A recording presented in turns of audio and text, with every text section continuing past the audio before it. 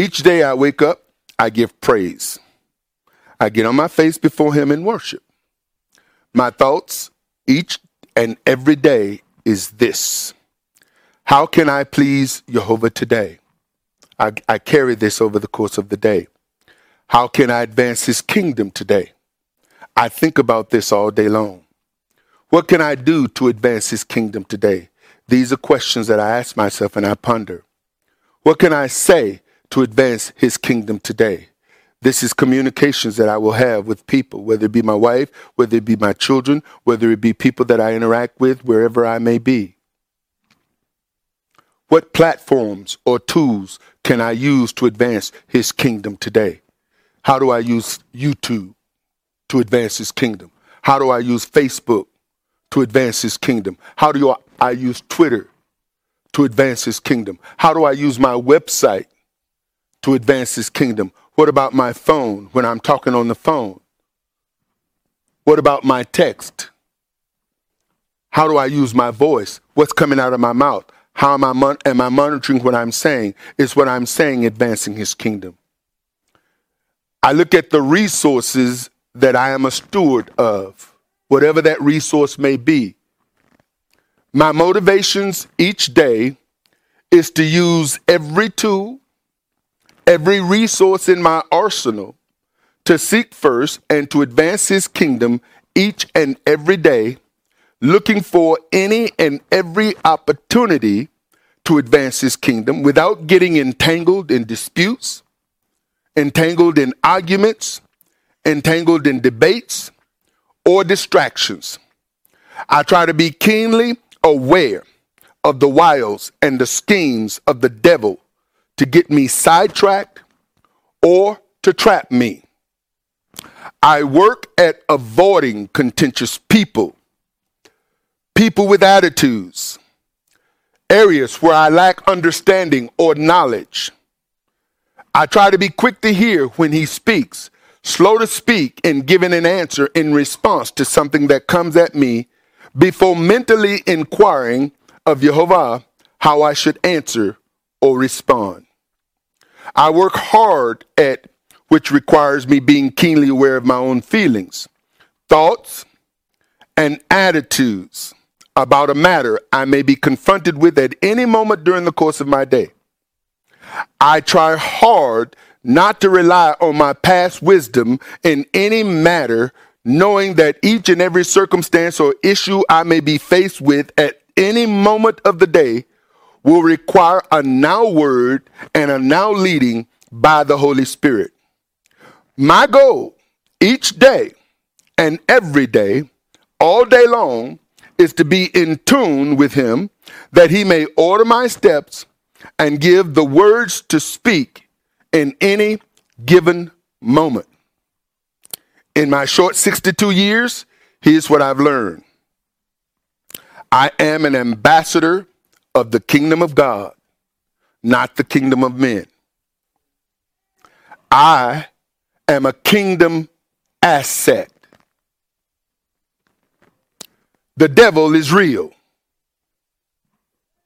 The devil is an adversary who is in opposition to the agenda of the kingdom, both foreign and domestic, who uses each and every person who give place to him.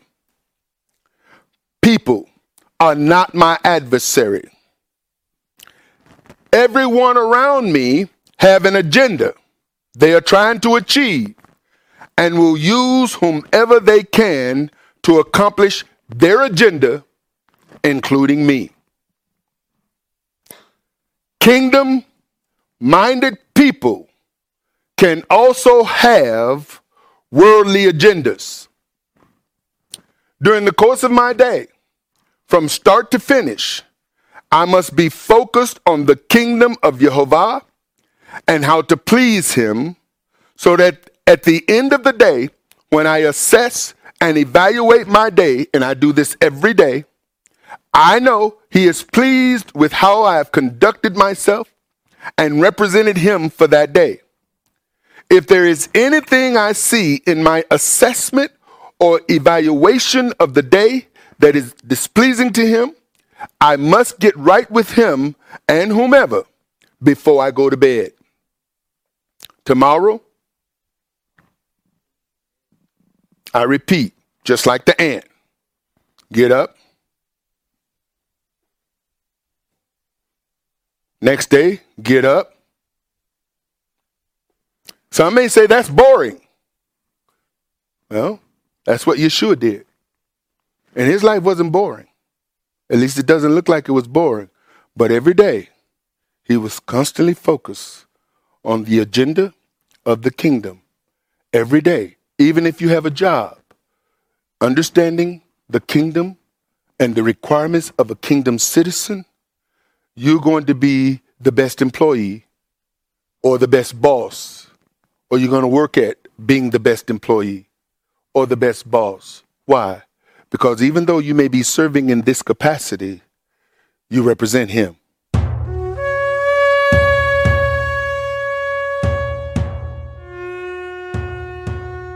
Shalom, saints, and welcome to our verse-by-verse study of the Gospel according to Matthew. I'm your host and teacher, Arthur Bailey. This week, we explore Yeshua's teaching on money, worries, and kingdom righteousness. In this portion of Yeshua's teaching to the multitude, he challenges his listeners to confront the issues that get in the way and hinder their faith in Yehovah. Yeshua's teaching covered a wide variety of topics such as blessings, the teachings of the scribes and Pharisees, charity, prayer, forgiving, and fasting. Yeshua focused on their personal issues, which they are powerless to change, and appealed to them to seek the one who can make changes in their lives. The message title in this podcast is Money, Worries, and Kingdom Righteousness. So, let's study.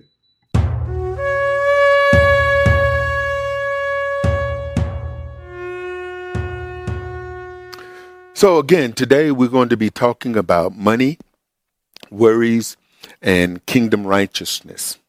And again, I want to encourage you to make sure you take some good notes, and we will be making the PowerPoint available to you.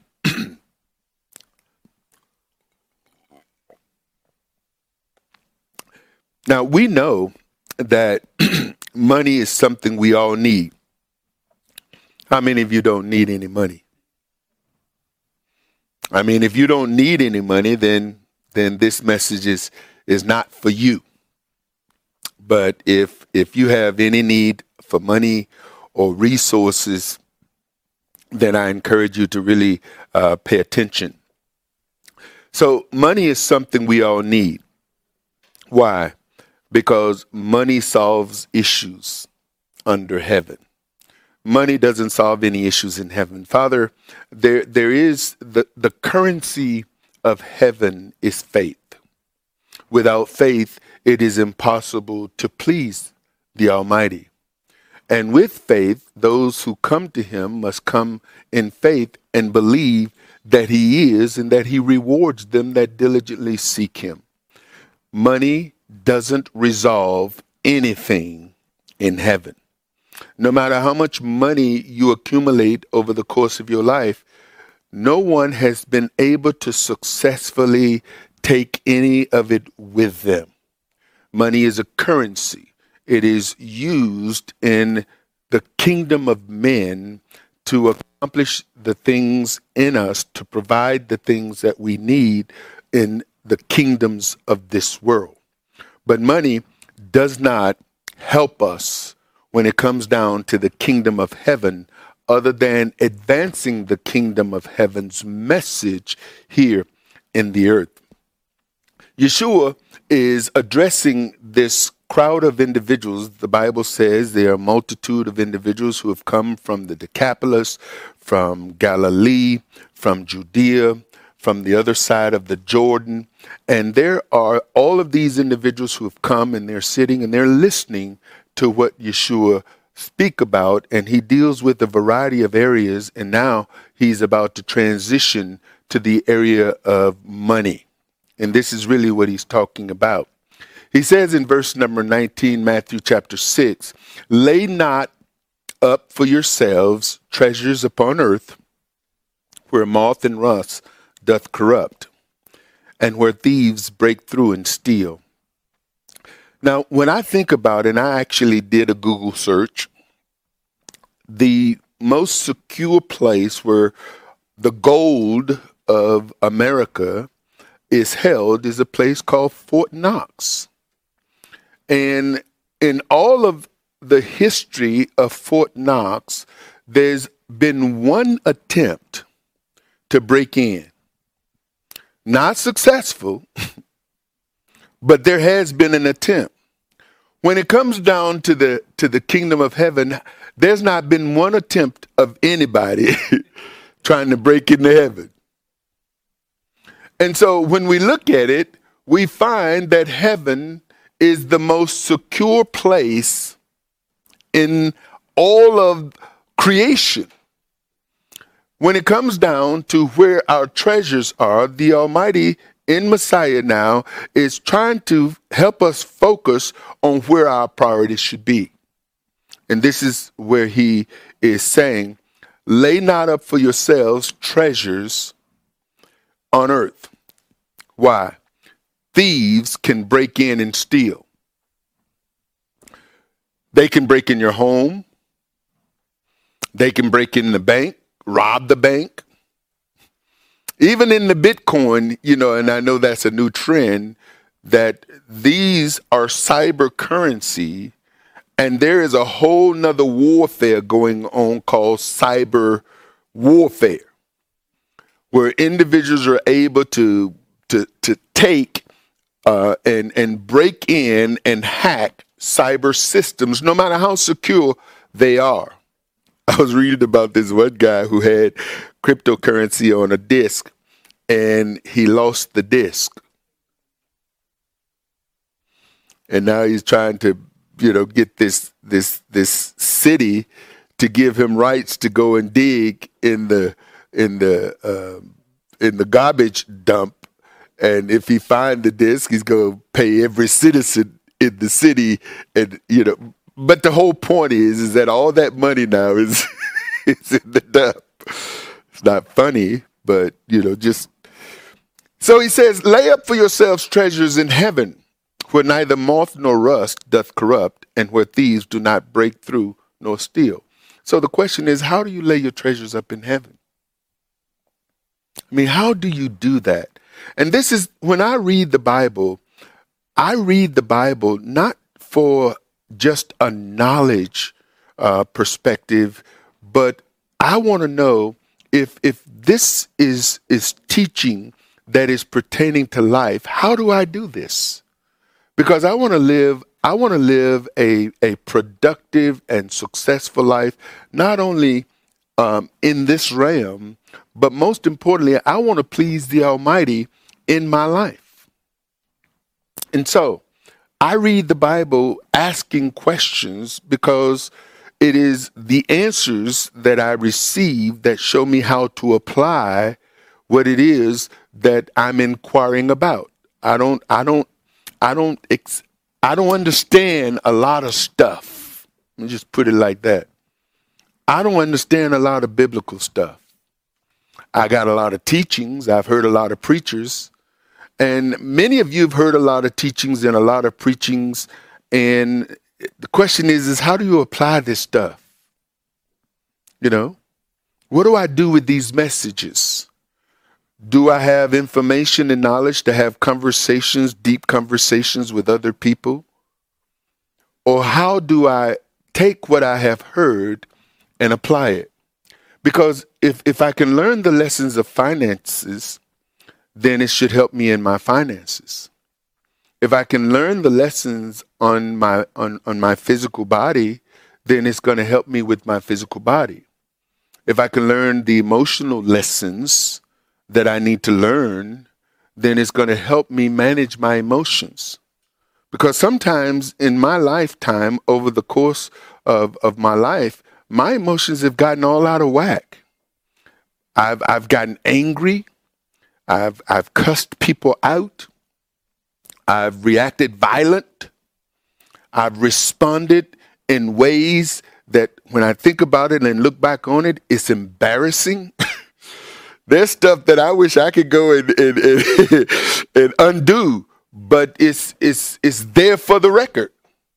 And these are the things that people remember.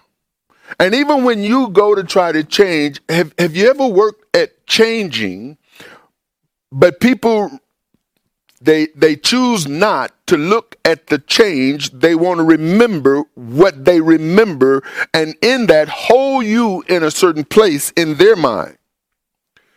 They can hold you in a certain place in their mind. Don't let them hold you to that place in your mind. Too often people have made the statement, well, what's the point in making the changes? Nobody see it. Nobody appreciate it. So what's the point? Well, who are you making the changes for? The change you make in your life should be for you, for your benefit, not for the benefit of others. Whether they recognize the change or not, it shouldn't affect you wanting to improve your life, and most importantly, wanting to please the Almighty who gives you life. So Messiah says, well, don't put your treasures in the earth, lay them up. Now, I wanted to, I'll show you in a moment, what is he saying as it relates to lay up your treasures. He says, for where your treasure is, there will your heart be also. Where your treasure is, that's where your heart will be. Now, the idea of your heart is where your mind is, where your thinking is. It's where that part of you that produces responses. That part of you that produces action, reaction. When somebody say something to you or somebody do something to you, that response, that reaction to what they've said or what they've done comes from your heart. This is why, the Bible tells us that we need to be guarded. We need to guard our hearts with all diligence. Because once you let something beyond that barrier of your heart, it affects you and it causes you to respond. Oftentimes, our responses are not thought out responses. They're emotional.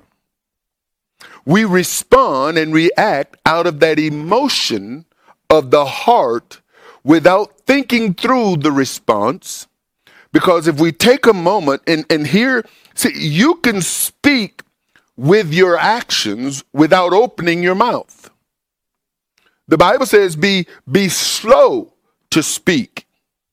But when you respond from your heart emotionally, that is a response that is not thought out, and you speak. Why? Because actions speak louder than words. When you guard yourself, then now you can think through and analyze what you're feeling. You can analyze what you're feeling, what's going on in your mind, what's happening in your body, and then you determine what is the proper response, or what response am I going to respond to that is going to produce the outcome that I desire. Because if I don't think about my response and I simply respond, then the response to my response may be just as bad as my response. Because I haven't thought out what response I want. When I think about it, I'll choose my words carefully. Now I'm slow to speak, not only in my body language and in my action, but even in my words. Because if I want to resolve an issue, resolve a conflict, then I don't want to put fuel on the fire of the conflict that blows the conflict way out of proportion. Instead, I want to put this fire out. And that's where the Proverbs talks about a soft answer turns away wrath. Not an emotional answer, not an anger answer, but an answer that is going to respond or cause the person to tone it down some. He says, for where your treasure is, there will your heart be also. The light of the body is the eye. The light of the body is the eye. If therefore thine eye be single, thy whole body shall be full of light. What does this mean? The word single there is simple, whole, good, fulfilling its office. Good, fulfilling its office. What many of us may not recognize is that every one of us have an office. Now, you may not know this, but you do.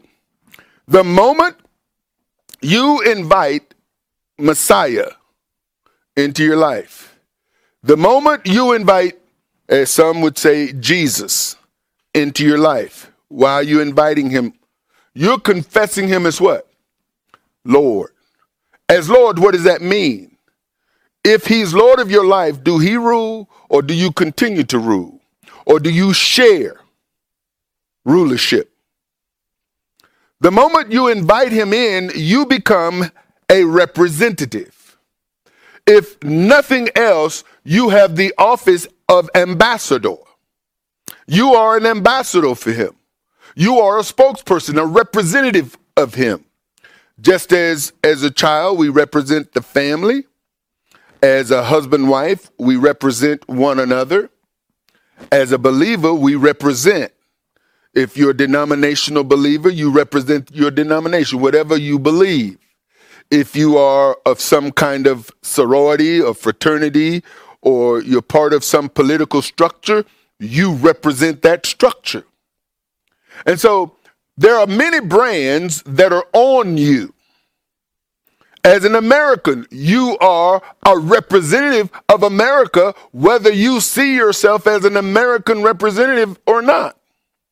As long as you are in the state, you know, if you're in Michigan, you represent Michigan. If you're in North Carolina, and so you have teams and you have mascots, you know, and if you've been part of some institution, you are a constant representative of that institution, an alumni.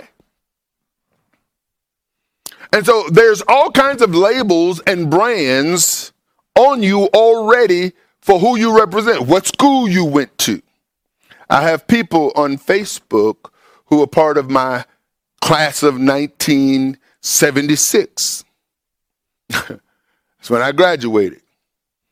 And we have a class of 1976, and they have a class of 1977. And all of these individuals, now that they've learned how to get on social media, they're trying to find me.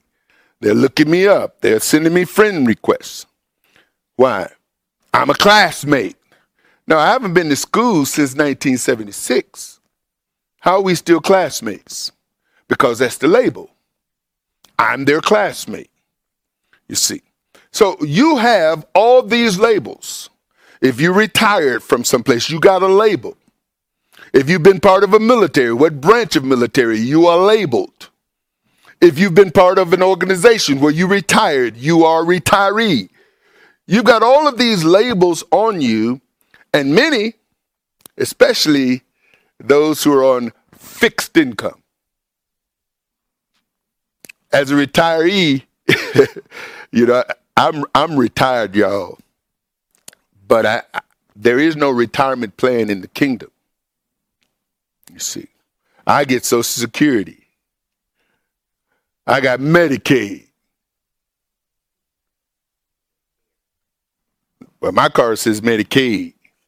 I don't know what your cards say, but that's what they told me is on my card. I just looked at it yesterday just to make sure before I made this statement. You see. And so I am labeled. Matter of fact, when I call, they want to know, you know, what's your name? What's your date of birth? They want to know, you're labeled by your Social Security card. You're labeled by your date of birth. You're labeled by the account number. You follow what I'm saying? And so when you call in, it's not so much you're a name, you have numbers that is associated with that name that identify you as that person. You see, when you take on these labels, then now there is an expectation for you to conduct yourself a certain way. To be single of I, Messiah is saying, you have an office. You represent something. Do you know what you represent? Are you representing righteously? Single I is now where you come to realize and recognize what you represent, or you've got a lot of focuses. You represent a lot of stuff. So you change hats over the course of the day, depending on where you are and who you're representing. This is where he's getting at. But if thine eye be evil, now when you read evil, you would think something wicked and evil. But what is he saying? If your eye be evil, your whole body shall be full of darkness. If therefore the light that is in thee be darkness, how great is that darkness? What is he saying here? This word evil is full of labors, annoyances, hardships, pressed and harassed. So what does it mean?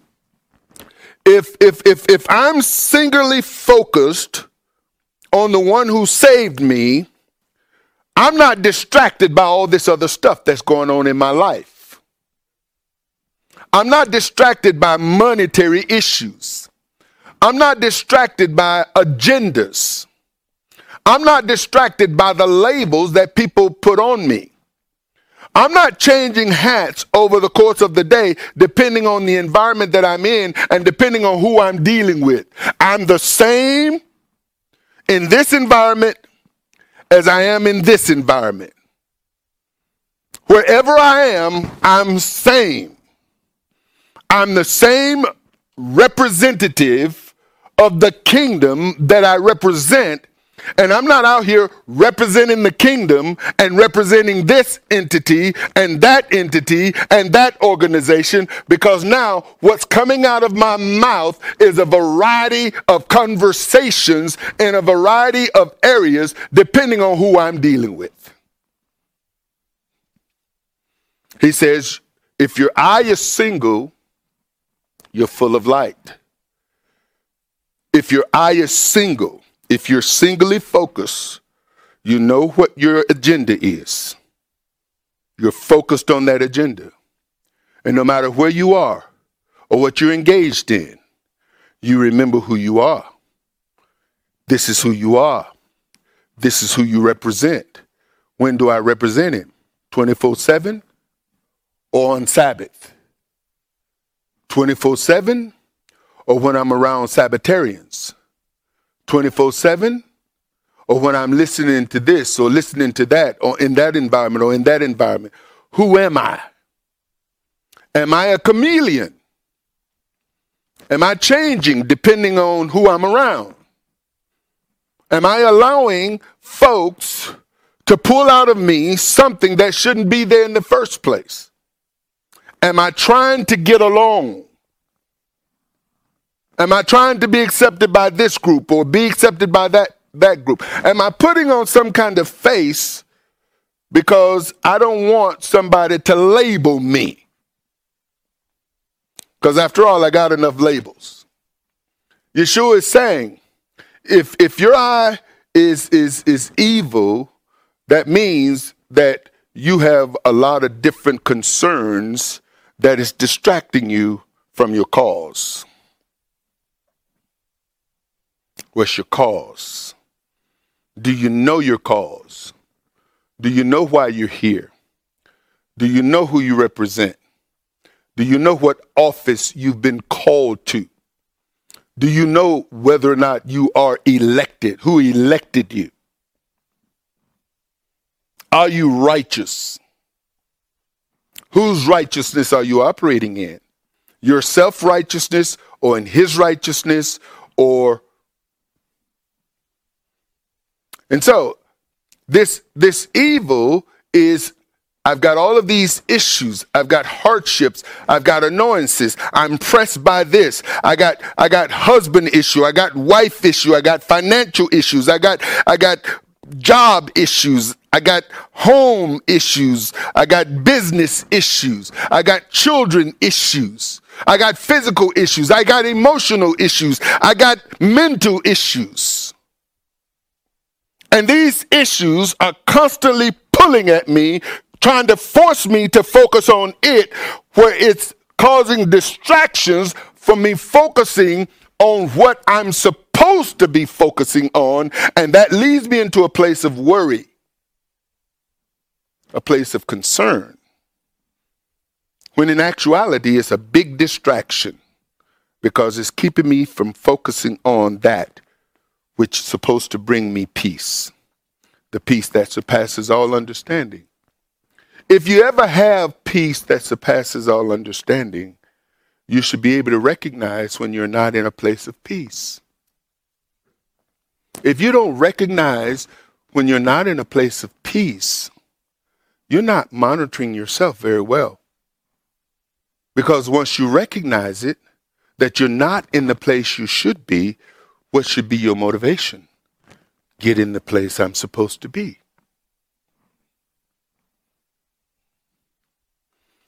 This evil, it brings toils, annoyances, perils of a time full of peril, as it says here in Christian faith, messianic faith, and steadfastness, causing pain and trouble, of a bad nature or condition. Because, see, when you're irritated, you operate irritably. You're annoyed. You're easily annoyed. You're liable to snap on somebody. It goes even into the place of a physical sense, diseased or blind. And then in an ethical sense, evil, wicked, bad. So he says, if your eye is not single, if you're not singly focused, then you are operating in darkness. It's not that I'm working for the devil.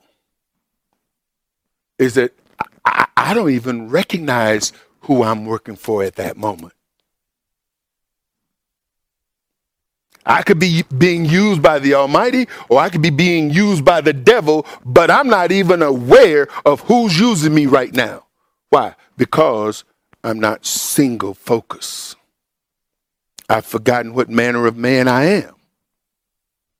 I read my Bible this morning. I prayed this morning. But I'm not walking in that at this moment, because when I monitor myself, I'm having some challenges and I'm being annoyed. And part of me just want to check out, disconnect, not be bothered, go into a recluse, retreat, and be left alone.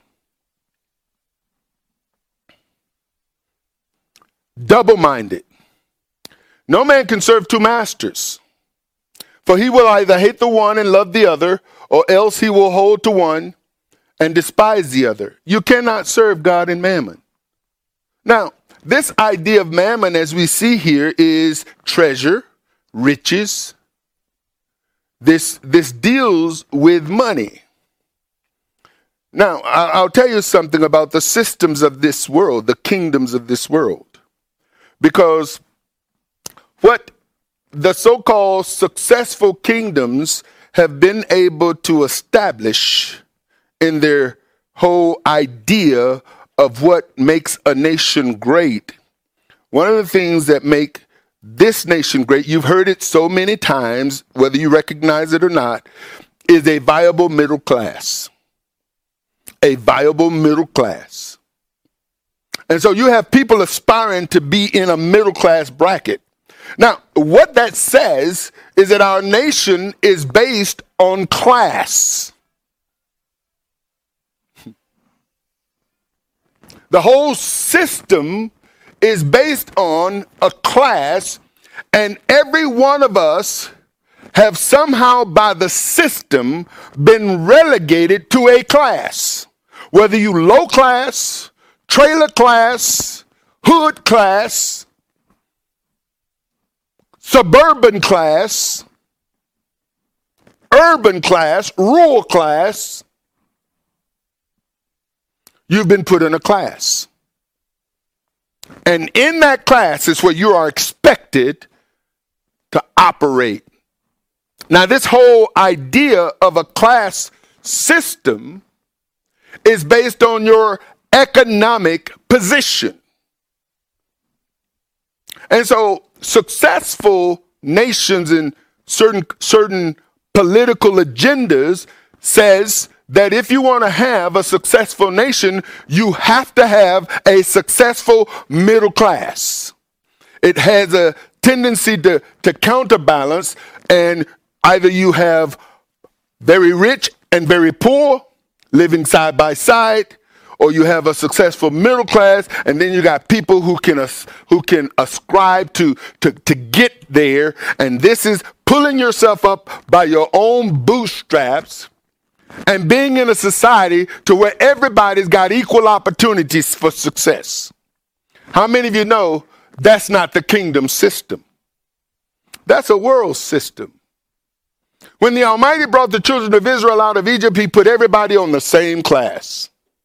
Everybody is on the same class.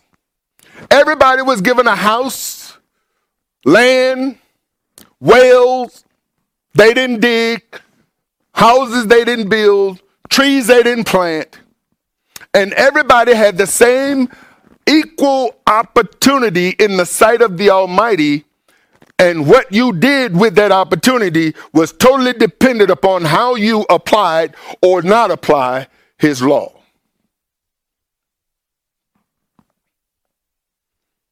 Everybody was started out at the same place. As a matter of fact, when it came down to the manna, when it came down to Passover in Egypt, if this lamb is enough for your family, then by all means, if it's not enough, then you share it with another family so that everybody get equal part. When you go out to get the manna, you get enough for each person. Don't hog it. Don't lay it over. All of these are lessons of equality, because in the kingdom, we're all sons and daughters, period. Now, Father established within his kingdom his system of organization when it came down to his priest, his family, and even within the congregation. So he gives apostles, prophets, evangelists, pastors, and teachers. It's not that anybody is greater than anybody else, it's that everybody has a different function. A wife and a mother is equally as important as a father and a husband. They just have different roles. Neither is greater than the other. Father gave nobody authority over anybody else. Everyone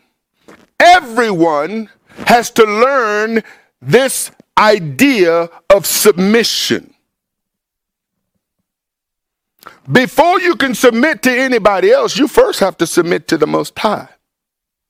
If you can't submit to the Most High, you're going to have issues. And this is why you're going to see where he says, put first things first. Seek first. Seek first. Because if you put anything else first, you're going to have issues. You're not going to know how to deal with these issues because you've put something else first. But when you put him first, guess what? He show you how to deal with these issues. He show you how to navigate whatever issue you're facing. No matter what arena you face those issues is. Why? Because he's all wise. He's all knowing. In fact, he'll prepare you before you get there. And then says, don't concern yourself because I'll give you what you need at that very moment. See, Father got this thing all figured out. I don't have to try to figure this out. What I need to do is learn of him because he's already got it figured out. While I'm over here trying to figure this out and figure that out and connect these dots over here and learn this and learn that and get this language under my belt so I can understand this and, get the proper communications and stuff. It's like, Arthur, I got this. Take my yoke. Learn of me. I've been there. I've done that. I know what's around the corner. I know what's down the road. I know what you have need of long before you even come to the realization you got a need. So he says, you can't serve God and the kingdom system. You can't serve the mammon system. Every nation is based on GDPs. Every nation is based on what it produces as a nation, where its wealth is as a nation. And its product, what it produces, determines the wealth of that nation. Now, how that wealth is managed by those who have authority to manage that wealth is a whole different system. Because this is where you have dictatorships and democracies and autocracies and various governmental systems that determine how to deal with the people within that system. The system of the Almighty. This is the highest order. His system, his kingdom, is the highest order. There is no system or kingdom higher in order than his. Whatever a man values is where his energy, focus, and attention will be. Monitor where you're thinking. How much time are you spending thinking about relationship? How much time are you spending thinking about money? How much time are you spending thinking about your job? Look at how much time you spend thinking about the Word of God. Show me where your focus, attention, and energy is, and I will show you where your treasures are. If you monitor where your focus, interests are, you'll see what's got you. Where are your thoughts most of the day? What do you think about during the course of the day? Monitor that. Look at your bank statements. Look at your credit card statements. Look at your Facebook posts. Look at your Twitter feed. Look at your Netflix record. Look at your text record. Look at who and what you follow on Facebook, on Twitter, on Instagram, on YouTube. I'm always amazed and sometimes disgusted when I go on certain people's Facebook page and I look at the music they listen to and the movies they like and watch and the people they follow. Because what does that tell you? It tells you their interests. It tells you where their hearts are. It tells you where their thoughts are. It tells you where their feelings and their emotions. It shows you how you can connect to them. It shows you how to offend them. Because if you don't know a person is a Trumpian and you speak against Trump, if you had gone on their Facebook page, you would have known. And you'd have kept your mouth shut when it came down to them. You understand what I'm saying? If you check out people's Facebook pages, it will save you a lot of heartache. Even addressing them or adding them as a friend, because you know if they post all that nonsense on their page, guess what happens when they become your friend? They start posting all that mess on your page. And the way this whole thing works is friends of friends. So Facebook and Twitter has been masterful at creating fake communities, making you think you got friends when they're virtual, disconnecting you from reality.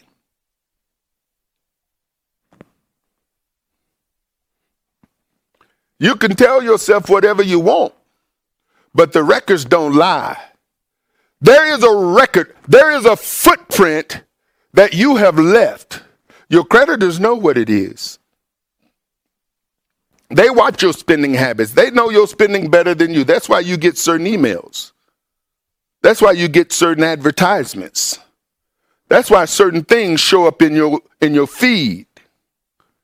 Because analytics, what they've done is that they've been able to tag you, to analyze you, to find out what your interests are by looking at your record, and now they know how to sell you.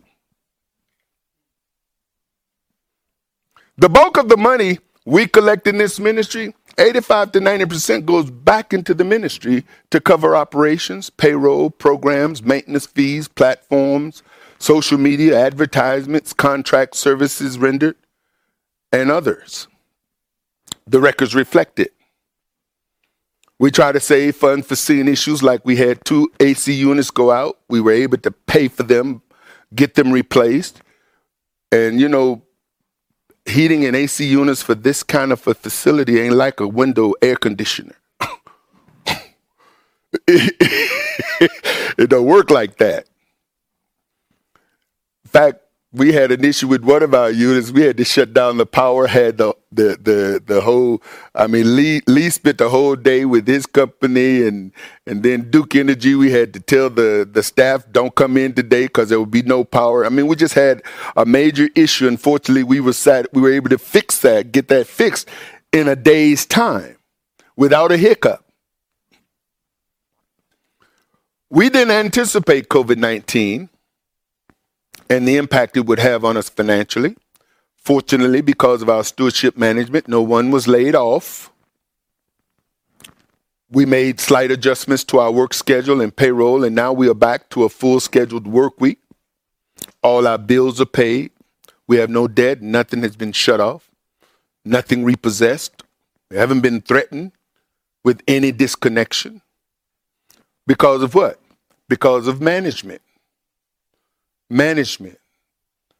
Being able to allow the Almighty to show us ahead of time what we need to do to put our house in order and keep our house in order. Because even though we didn't see COVID-19, he saw it. He's not taken by surprise by anything that's happening in the earth. And he will reveal to you if you got ears to hear and listen and order your steps every step of the way, so you're not caught unaware with your pants down or whatever. The enemy is always trying to trick you up, but the Almighty got your back. He's trying to navigate you successfully through this maze called life without any comprehensive damage, or he don't want you to be a fatality. He don't even want you shot by friendly fire.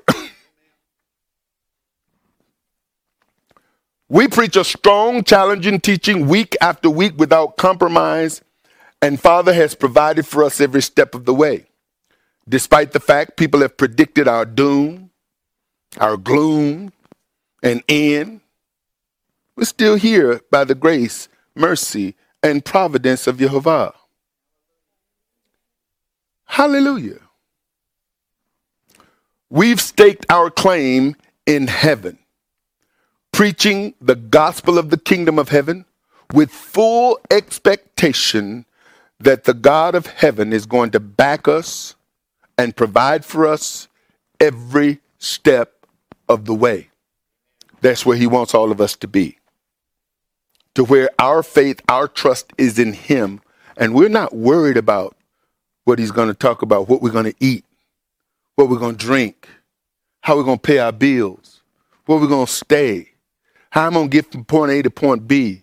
You know, if you're not mindful of these things, you will spend a great deal of time in your worry, in your mind, thinking and being concerned about things you have absolutely no control over. None.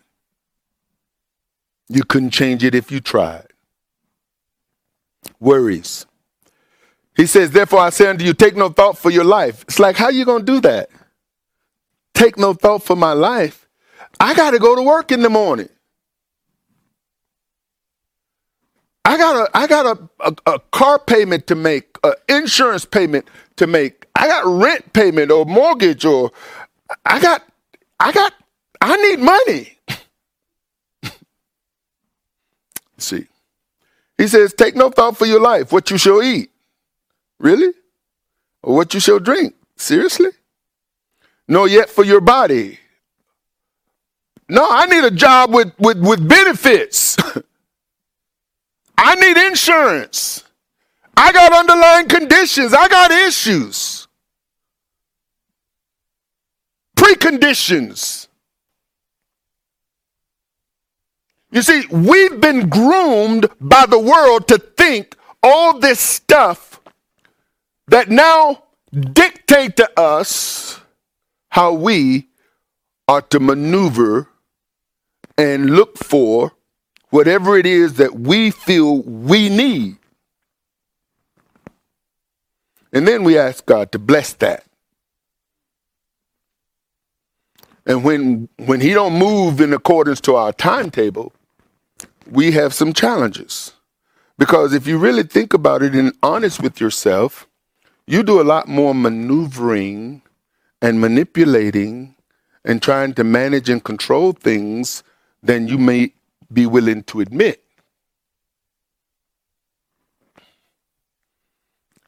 Is not the life more than meat and the body more than raiment?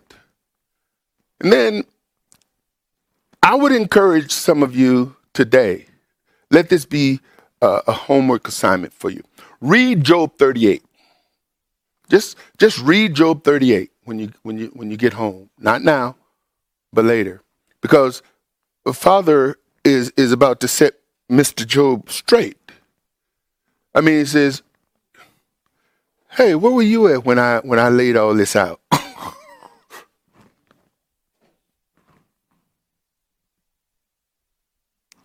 Now, I love animal kingdom and watching nature and looking at how nature operates. You know, nature don't function like humans.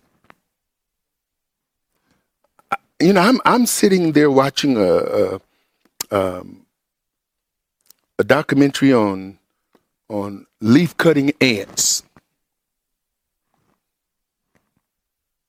Now, these are fascinating creatures. The way they're able to cut leaves, and then they take these leaves, which is I don't know how many times their weight, and take them into their area of habitation, all in a single line and order. And it's like, who taught them that stuff? What school did they go to? The lions, the tigers, the bears. What education system did they graduate from? How do they know this stuff? See, Father is in control of all of it. This is why a baby can come into the world with no worries until we give it to him. Most of the worries you got, somebody gave them. The concerns and issues that you have, somebody taught you how to behave and think like that. Some of it was taught by rote. Most of it came with you in that fallen sin nature. And some of it came with you in the nature, image, and likeness of the Creator. Over the course of time, whatever the influences in your life is what shaped you and molded you and caused you to become who you are. These are all the different systems, all the different brands and the hats that you've worn over the course of life. And you've kind of figured out what kind of work and what didn't work and who you can work. He says, behold the fowls of the air, for they sow not, neither do they reap. Now, I was in this house I was living, every year these birds come. And they decide they're going to build a nest in areas in my home. I don't want birds. And nobody asked me permission. Don't they know? Don't they know this is my property? The rabbits, the squirrels, the birds. You try to plant a garden, they come to your house and try to eat your stuff. Now you got to put fence and you got to. I have a peach tree the squirrels liked, pear tree the butterflies like, and before you realize it, these guys have come and ripped you off while you sleep. Who taught them that? Now, if you did something like that, there would be a problem. But this is the Almighty's way of taking care of his creation. He knows how to take care of his creation. And guess what? We are beautifully and wondrously made. We are the greatest aspect of his creation. Still creatures. He says, behold the fowls of the air, for they sow not, neither do they reap, nor gather into barns, yet your heavenly Father feed them. And you know not much better. Are you not much better than they? Are you not much better? This is one of those, hey, y'all, look at the ant. Look, stop. I know you're busy, but look at the ant. There's an order in the ant life that we can learn some things from. Every day, they get up, they do the same thing. The next day, they get up, they do the same thing. The next day, they get up, they do the same thing. Every creature, every day, they get up, guess what? They do the same thing. The only change in their behavior is predators. You can tell, these animals that have predators, that's what changes their behavior. And guess what? Every day they're mindful of the predators. If they're not mindful of the predators, that's their last day. Guess what? We got a predator.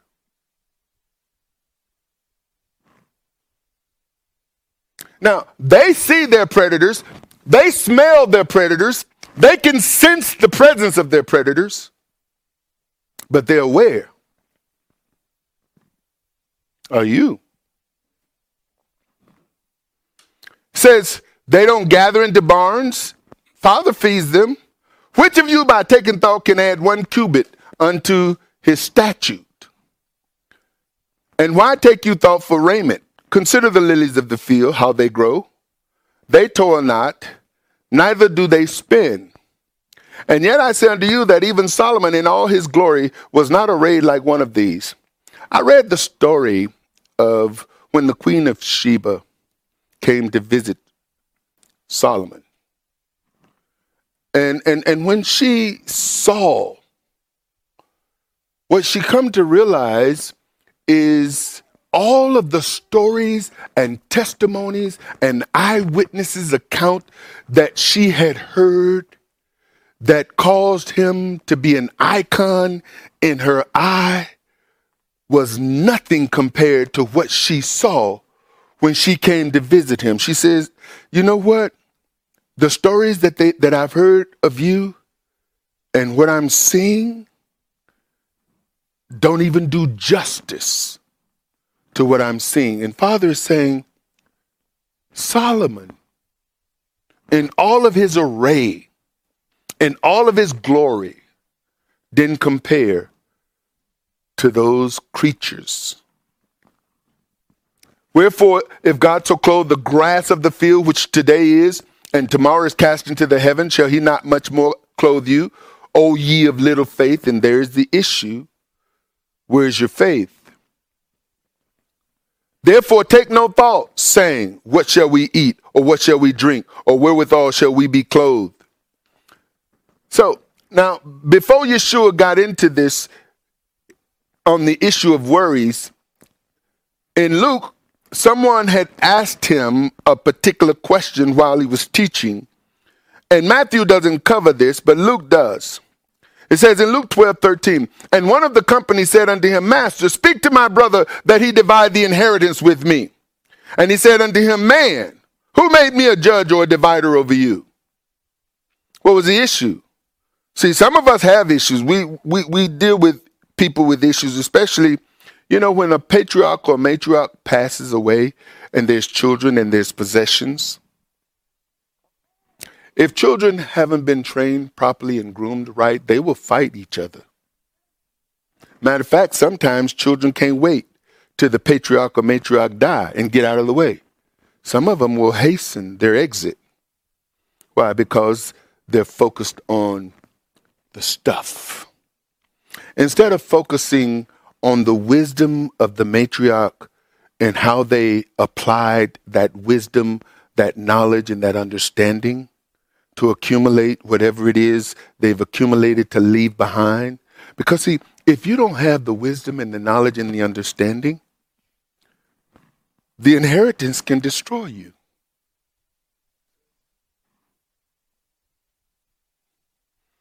If you didn't know how to manage resources and you had a whole lot of resources, you think you got vultures in your life right now?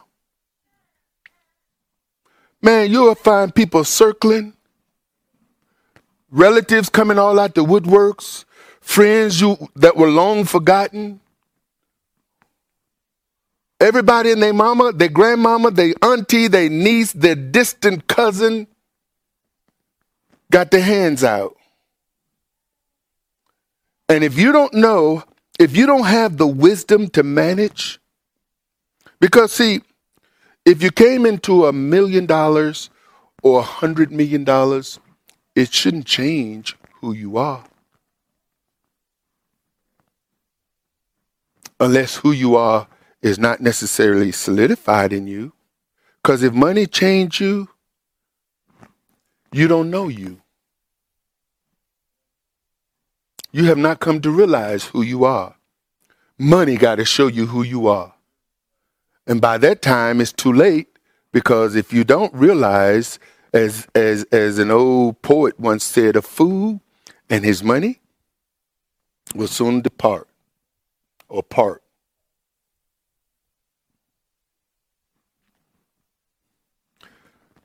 He says unto them, take heed and beware of covetousness. So now we get to the issue, covetousness. Take heed and beware of covetousness. For a man's life consists not in the abundance of things which he possesses. And then he spoke a parable to drive this point home. He said, the ground of a certain rich man brought forth plentifully. And he thought within himself, saying, what shall I do? Because I have no room where to bestow my fruits. And he said, this I will do. I will pull down my barns and build greater, and there I will bestow all my fruits and my goods. And I will say to my soul, soul, thou hast much goods laid up for many years. Take thine ease, eat, drink, and be merry. But Elohim said unto him, thou fool, this night your soul shall be required of thee. then whose shall those things be which you have provided?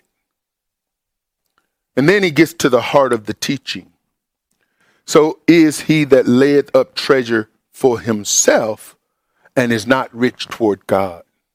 See, Father doesn't have a problem with you having stuff.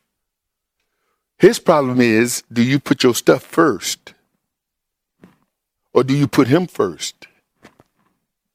After all, it's his stuff. And if you don't understand that, try to take it with you. You can't. All you can do is leave it behind, and somebody who didn't earn it. And now the government has set itself up that it's going to get a large chunk of it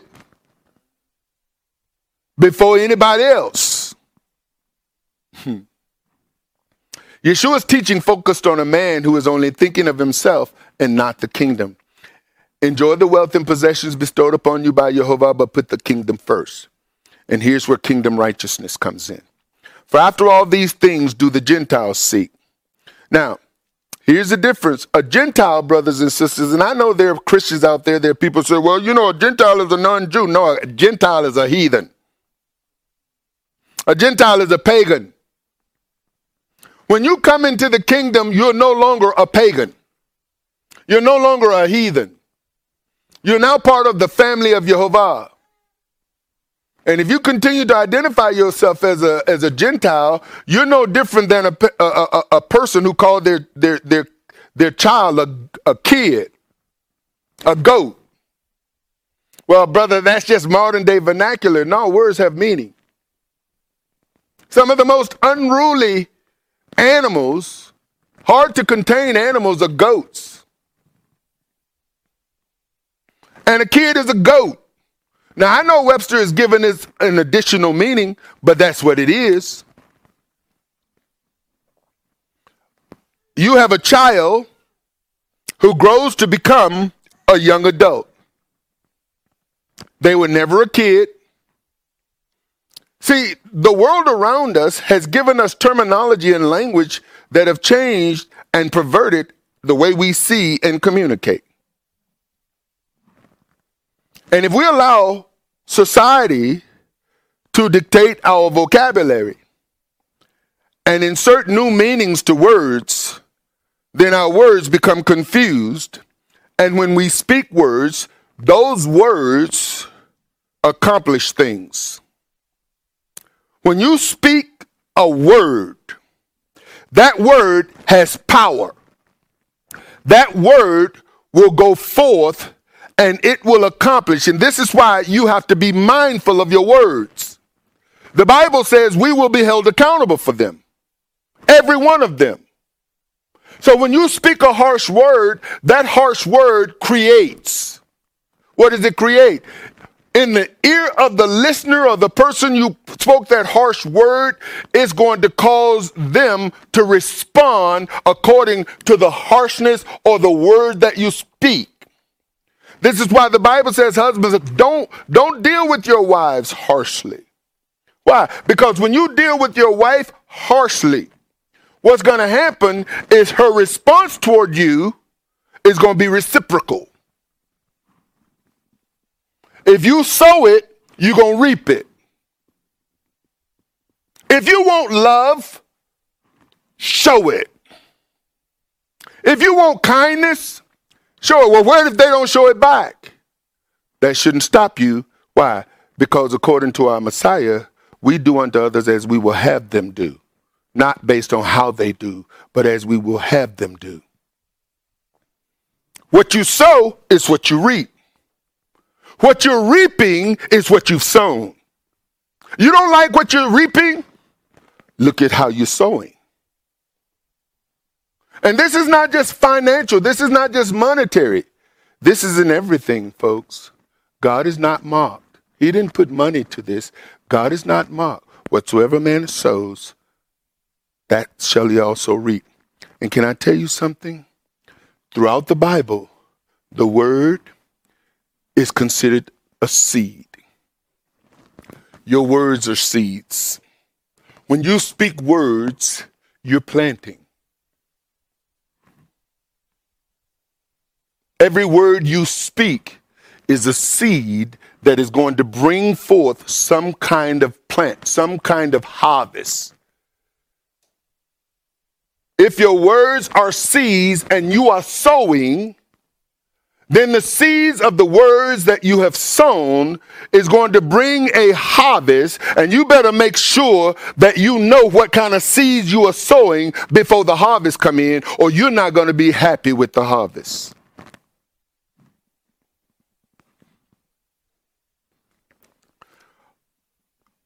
For after all these things do the Gentiles seek, for your heavenly Father knoweth that you have need of all these things. Yeshua said earlier concerning prayer, be not ye therefore like unto them, for your Father knoweth what things you have need of before you ask him. He's very mindful of where you are and what you need. And then he says, but seek ye first the kingdom of God and his righteousness, and all these things shall be added unto you. Now, this word seek is to seek in order to find. Yeshua is going to speak later in the next chapter about seek, ask, seek, and knock. He's going to talk about this and give us a little more insight. But here is that saying you got to be looking for the kingdom. You got to be looking. So you're seeking it in order to find. What are you looking for? You're looking for kingdom. You're looking for his kingdom. And what? His righteousness. So you're seeking first. Why first? It's first in time or place. This is what you're putting first every single day, all day. Every single day, all day. If you're not mindful of it, you will not be doing it. Righteousness. In a broad sense, the state of him who is as he ought to be righteous. And this is the condition acceptable to the Most High. In other words, you want to be acceptable to him all day, every day. All day, every day. There should not be, think about it, if you had a child and that child went out there and embarrassed you. You are Jehovah's child. You have to be mindful that you are his child, and every day, all day, you are representing him. He shouldn't be embarrassed by your behavior, by your conduct. John the Baptist came preaching repentance. In those days came John the Baptist preaching in the wilderness of Judea, saying, repent ye. Why? For the kingdom of heaven is at hand. So John came to usher in this kingdom. Yeshua says, seek first this kingdom. John came to usher in this kingdom with what? Words.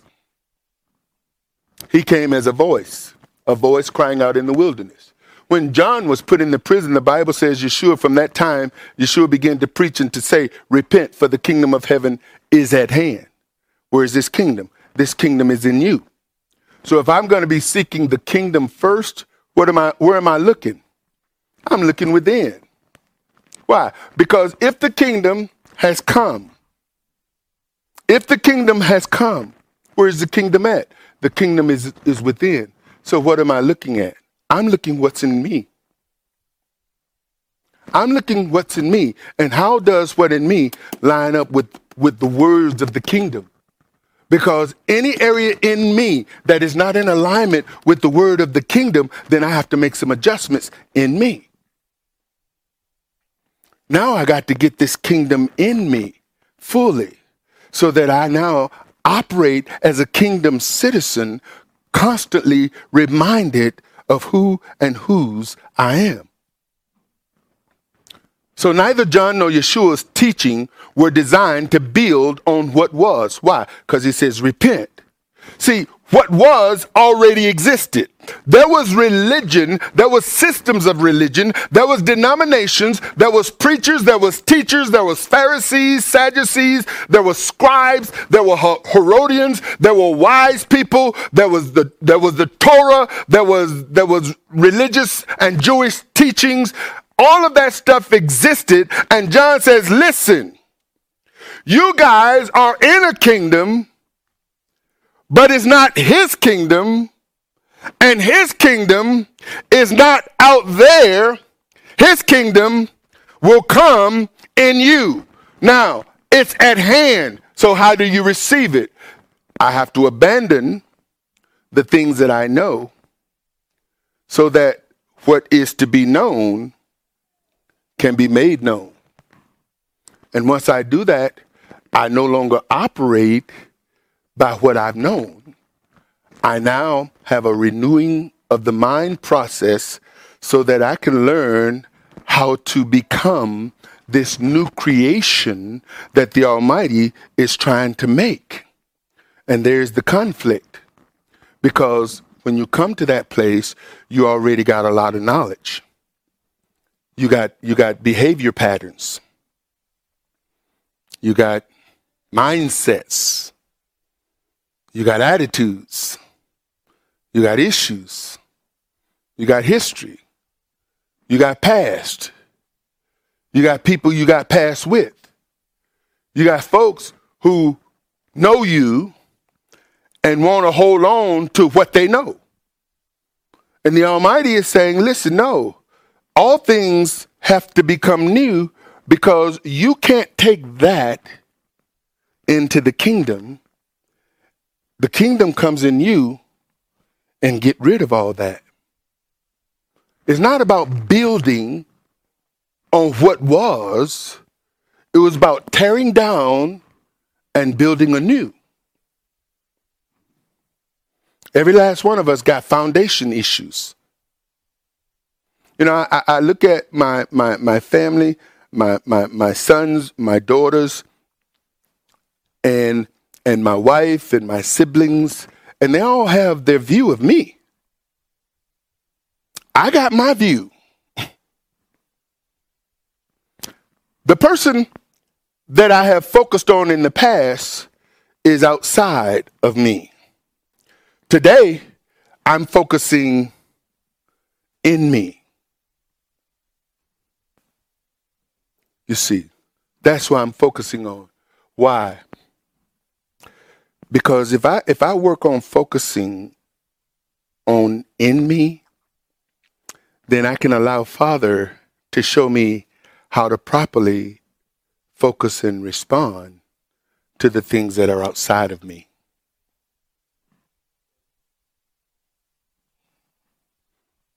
Otherwise, I will allow my history. You see, every last one of us got history. I have to work at not holding people to their past. I certainly want people to not hold me to their past, to my past, but I have to work at that. And it's hard to do that as long as I got the memory. But as I allow Father to deal with me, then now I can make these adjustments that I need to make in order to walk in the authority and the power and the love without trying to diminish the people around me. Because see, here's what we do. We all have control issues. We have self-control issues. And then we want to control our space. We want to control our environment. We want to control our world. And thus, we want to control the people in our world. I'm not trying to control people in my world no more. I'm just trying to get them out. You see, that's what I'm trying to do. It's like, you know, I'm trying to control my space, and I have to be mindful of the things that disrupt it so that I can maintain and not be pulled out of self-control. And this is what happens. People affect our self-control by their behavior, which is why we have to be mindful of the people that we allow in our space. I'm not trying to control you, but don't come in here trying to control me, because there will be resistance. So how do we can maintain control? Well, you stay in your space, I stay in my space, and when we come in each other's space, let's mutually respect one another. I'm not going to disrespect you in your space. At least I'm going to try not to. And if I do, then I need to acknowledge that and get right.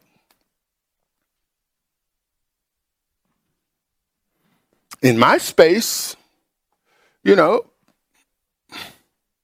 If you don't like what's happening in my space, you're free to exit. Just like I'm free to exit yours. Right? That's why we be wanting to get our children out the house. Because we know they want their own space. We know they want to do their own thing. We know they want to learn their own way, learn their own lessons, make their own mistakes, deal with the embarrassment of those mistakes, not wanting anybody to know they've made those mistakes. And the biggest mistake we make as a people is that we don't learn from the mistakes of others. This is the wisdom of the kingdom. The wisdom of the kingdom is the older men, the older women, teach the younger men, teach the younger women. Teach them how to respect themselves. Teach them how to respect their husbands, but how, and their wives. But how can you do that if you don't? I'm almost done. So neither Yeshua or John came to build on what was. Their teachings required a dismantling of the status quo teachings and putting first things first. So here's some lessons Yeshua was trying to teach. Don't focus on Israel. Today, people are focused on Israel. They're focused on Israel for biblical prophecy. They're focused on Israel for a lot of reasons. And a lot of the things that folks have come up with, they don't even realize that they're focusing on the wrong thing. They're looking at signs to interpret. A wicked and adulterous generation do what? Look for signs. Don't focus on the temple. Well, you can't focus on the temple now, but it doesn't stop people from teaching about the temple, to focus on the temple, to learn the lessons of the temple. What's the lessons of the temple? It was, and now it is no more. This is the temple, brothers and sisters. And guess what? This temple is not like the temple that people want you to focus on. Now, this is hard, but Yeshua just said, don't focus on your life. This is another one. This was big in the 70s, 80s, and 90s growing up. Focus on the family. Don't focus on the family. What do you mean don't focus on the family? That's the foundation of Christianity. Your first focus should be Jehovah and his kingdom, and he will then show you where your focus should be on in all those things. That's what he will show you. Here's Father's love language. How many of you remember the love language? Father's love language is obedience. You want to know Father's love language like you want to know your wife or your husband's love language? Father's love language is obedience. After all the teaching Yeshua did, the disciples focused on Israel, and Yeshua had to refocus them before he ascended. This is why he said in Acts 1:5, for John truly baptized with water, but you shall be baptized with the Holy Ghost not many days hence. When they therefore were come together, they asked of him, saying, Lord, wilt thou at this time restore again the kingdom of Israel? And he said unto them, it's not for you to know the times or the seasons. Was it not for them to know then, or still not for them to know now? Was this a word in season? I think it's a word for today. Don't focus on Israel. Where is your focus? The kingdom, which the Father has put in his own power. But you shall receive power after that the Holy Ghost has come upon you, and you shall be witnesses unto me both in Jerusalem and in all Judea and in Samaria and unto the uttermost part of the earth. When we seek first the kingdom of Jehovah, we put his kingdom and him first. We become his witness. Our focus is the gospel of the kingdom, first and foremost. When we focus on what he wants us to focus on, he take of the things that try to consume our focus. He take care of the things that try to consume our focus. Verse 34, take therefore no thought for the morrow, for the morrow shall take thought for the things of itself. Sufficient unto the day is the evil thereof. So, here's some things that I do, and I would encourage you to consider. Each day I wake up, I give praise. I get on my face before him in worship. My thoughts each and every day is this: how can I please Jehovah today? I carry this over the course of the day. How can I advance his kingdom today? I think about this all day long. What can I do to advance his kingdom today? These are questions that I ask myself and I ponder. What can I say to advance his kingdom today? This is communications that I will have with people, whether it be my wife, whether it be my children, whether it be people that I interact with, wherever I may be. What platforms or tools can I use to advance his kingdom today? How do I use YouTube to advance his kingdom? How do I use Facebook to advance his kingdom? How do I use Twitter to advance his kingdom? How do I use my website to advance his kingdom? What about my phone when I'm talking on the phone? What about my text? How do I use my voice? What's coming out of my mouth? How am I monitoring what I'm saying? Is what I'm saying advancing his kingdom? I look at the resources that I am a steward of, whatever that resource may be. My motivations each day is to use every tool, every resource in my arsenal to seek first and to advance his kingdom each and every day, looking for any and every opportunity to advance his kingdom without getting entangled in disputes, entangled in arguments, entangled in debates, or distractions. I try to be keenly aware of the wiles and the schemes of the devil to get me sidetracked or to trap me. I work at avoiding contentious people with attitudes, areas where I lack understanding or knowledge. I try to be quick to hear when he speaks, slow to speak and giving an answer in response to something that comes at me before mentally inquiring of Jehovah how I should answer or respond. I work hard at which requires me being keenly aware of my own feelings, thoughts, and attitudes about a matter I may be confronted with at any moment during the course of my day. I try hard not to rely on my past wisdom in any matter, knowing that each and every circumstance or issue I may be faced with at any moment of the day will require a now word and a now leading by the Holy Spirit. My goal each day and every day, all day long, is to be in tune with him, that he may order my steps and give the words to speak in any given moment.